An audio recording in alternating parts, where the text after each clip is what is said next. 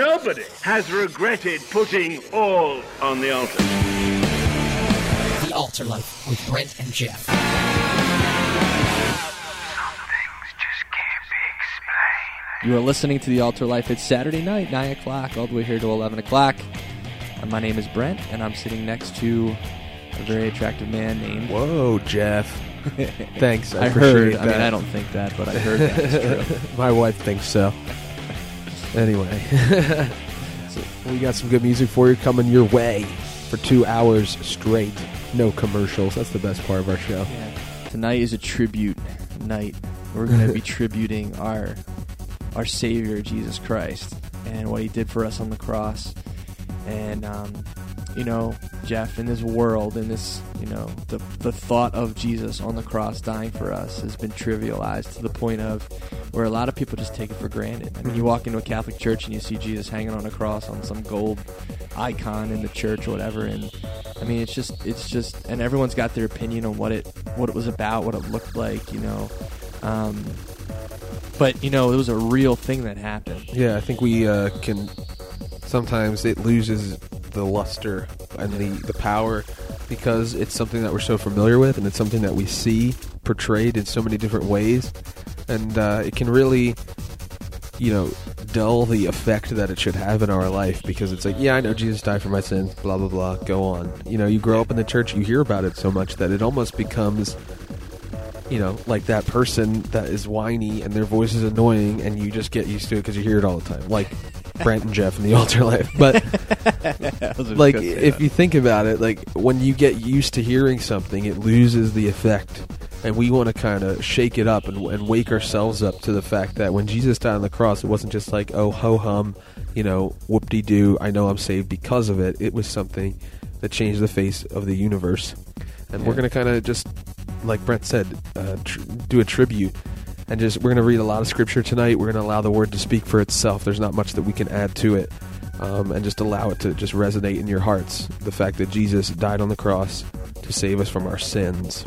You know, and that's the only reason why we can even sit here and talk about it. It's because that reality of what He did has touched our hearts, and you know, it's made an impact in our lives. And you know what? We just hope and pray that tonight, that truth, that very fundamental truth of Jesus down on the cross, does further work in all of our lives as we're listening to it. So our prayer for you is that you can listen to the Word, listen to these songs, and just focus in on Jesus Christ and what He's done for us. What do you say we crank it up a notch? I'm intrigued. The AltarLife with Brent and Geoff. We're just going to read some scripture, something from God's Word, and just kind of describes what happened and why Jesus Christ had to die for us. Hebrews chapter 9 is a great chapter talking about the remission of sins and how blood was necessary. So we're just going to start in chapter 9, verse 11 of Hebrews. It says, "But Christ came as high priest of the good things to come, with the greater and more perfect tabernacle, not made with hands, that is, not of this creation, not with the blood of bulls and goats, but with His own blood He entered the most holy place once for all, having obtained eternal redemption. For if the blood of bulls and goats and the ashes of a heifer sprinkling the unclean sanctifies for the purifying of the flesh, how much more shall the blood of Christ, who through eternal Spirit offered Himself without spot to God, cleanse your conscience from the dead works to serve the living God." As Jeff read, you know, the old Jewish tradition was you used to sacrifice animals, and you used to have a certain way. You used to have to cut them up, let the animals bleed, and Jesus became our animal, our lamb sacrifice, to let it wash over us. And that blood of Christ, that actual glory event that Jesus went through, you know, not circumvented, but paid in full completely. That sacrifice that people used to do periodically, you know, every year or every, you know, multiple times during the year.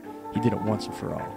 Yeah, we're going to continue to talk about the fact that it was once for all, total, not just, you know, the people that decide to walk into a church building. Jesus died for everybody on this planet.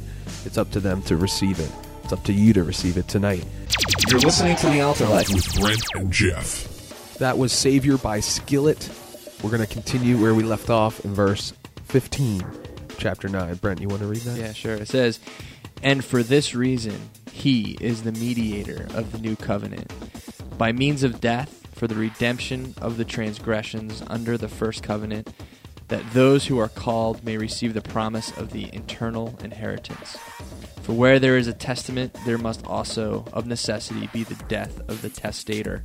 For a testament is in force after men are dead, since it has no power at all while the testator lives. Therefore, not even the first covenant was dedicated without blood. The interesting thing about that is the fact that, Brent said before, Jesus didn't come to abolish what was instituted in the first covenant. He came to fulfill it completely. All those things that were before time, and you look in the book of Leviticus, all the sacrifices that are instituted there, it was all a picture pointing to the ultimate sacrifice that was going to be made. In the story of Abraham and Isaac, Abraham knows that God has promised that Isaac is going to have children, and his descendants are going to be like the stars in the sky, and he has to rely on God's word to point to future events that he's promised. And even Isaac says, wait a minute, where's the lamb that is going to be sacrificed? I'm bringing the wood, I'm bringing all this stuff. What's going on?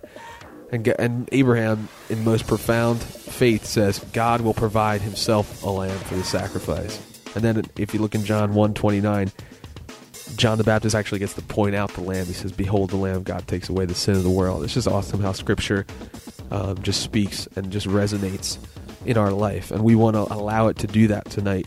So that's why we're going to be reading a lot. Yeah, and why did he have to die? That what I just read just speaks to that and says he had to die because it was a New Testament. And, a testament's not good until somebody dies. The testator, it says, until that testator dies, it's like doesn't have its effect. It's the stamp. Yeah, so Jesus had to die. He had to die and be raised again for that to happen. The AltarLife.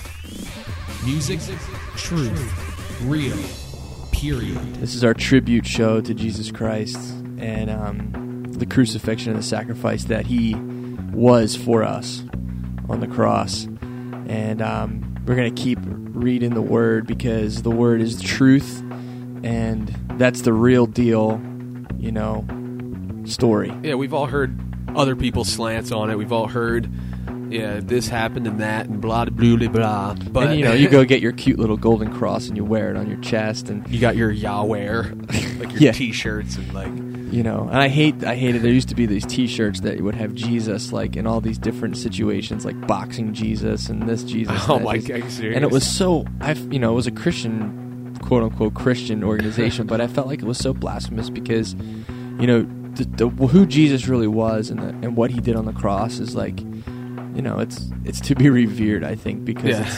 it's not worth throwing in to some worldly box. It doesn't have a box. And so we're going to keep going on this and keep reading from this passage in Hebrews chapter 9. Verse 18 is where Brent left off, so we'll pick up right there. It says, therefore, not even the first covenant was dedicated without blood. Even back in the Old Testament, there had to be sacrifice. For when Moses had spoken every precept to all the people according to the law, he took the blood of calves and goats with water, scarlet wool, and hyssop, and sprinkled both the book itself and all the people, saying, this is the blood of the covenant which God has commanded you, similar to what Jesus said at the Last Supper, the blood of the new covenant. Then likewise he sprinkled with blood both the tabernacle and all the vessels of the ministry, and according to the law almost all things are purified with blood, and without shedding of blood there is no remission. That's just a great verse, and we'll just stop right there. That Jesus, in shedding his blood, fulfilled all the blood that was shed by the different lambs and goats and throughout history. It was all a picture of what Jesus was ultimately going to do on the cross, and said that he died for all, once and for all. And it's just an amazing thing. I don't know if you've ever seen the movie The Passion of Jesus Christ, and if you're a YouTube fan, Jeff and I were just watching today this YouTube thing where the ambassador from Cross Movement does a song and talks about the cross, and there's a video, and it's just they cut up scenes from that movie, and it just kind of visually stimulates, even though it's just a movie's chance at trying to figure out what it looked like. It's a really eye-opening experience on just looking at what actually happened, the blood that he shed, the amount of beating that he took, and there's different times where you just see streams of blood just drop, running down the cross and dripping on the ground, and you're just thinking to yourself, man, like, I can't even watch the whole thing. Like, it's just so like graphic, and but it's reality, and you just let that wash over your heart, and you go, I can't believe, it doesn't seem right that guy would get beaten to that extent. For who, for what? You know what I mean? And the things that we're doing, we're reading the scripture, plain and simple. We're not trying to give you our own opinion and, skew your opinion of what the crucifixion was all about. So what better song to play than Keep It Simple by Redeemed Thought? Hey, it's Josh from December Radio. Hey, this is Crystal Myers. Hey, this is Josh from Nevertheless. Hey, we're Caedmon's Call, and you're listening to the AltarLife with Brent and Geoff. All right, so Switchfoot just sang about redemption and the rest of this Hebrews chapter 9. I'm going to pick it up in verse 23. It says, "Therefore it was necessary, it needed to be done, that the copies of the things in heaven should be purified with this blood, this sacrifice, but the heavenly things themselves with better sacrifice than these. For Christ has not entered the holy places made with hands, which are copies of the true, but into heaven itself, now to appear in the presence of God for us. Not that he should offer himself often, as the high priest enters the most holy place every year with blood of another. He then would have had to suffer often since the foundation of the world. But now, once at the end of the ages, he has appeared to put away sin by the sacrifice of himself. And as it is appointed for man to die once, but after this the judgment, so Christ was offered once to bear the sins of many. To those who eagerly wait for him, he will appear a second time apart from sin for salvation."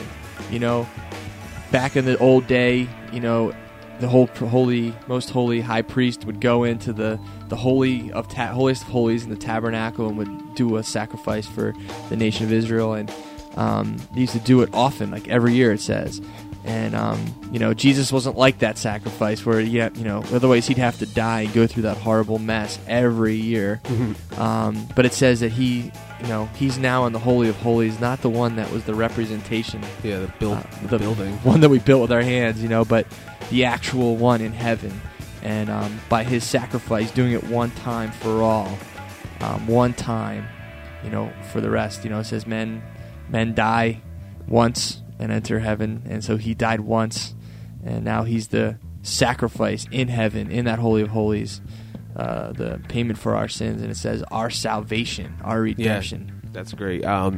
This next song we're going to play is a 90s flashback. It's called Crimson for Downy Flake by Eager. Just a great picture of the transaction that was made on the cross, our wickedness and our filthiness in place of righteousness that Jesus gave to us. The Bible says that God made him who knew no sin to be sin for us so that we might be the righteousness of God through him. So here it is, our 90s flashback, Crimson for Downy Flake. 90s flashback. That was You by PFR from 2001.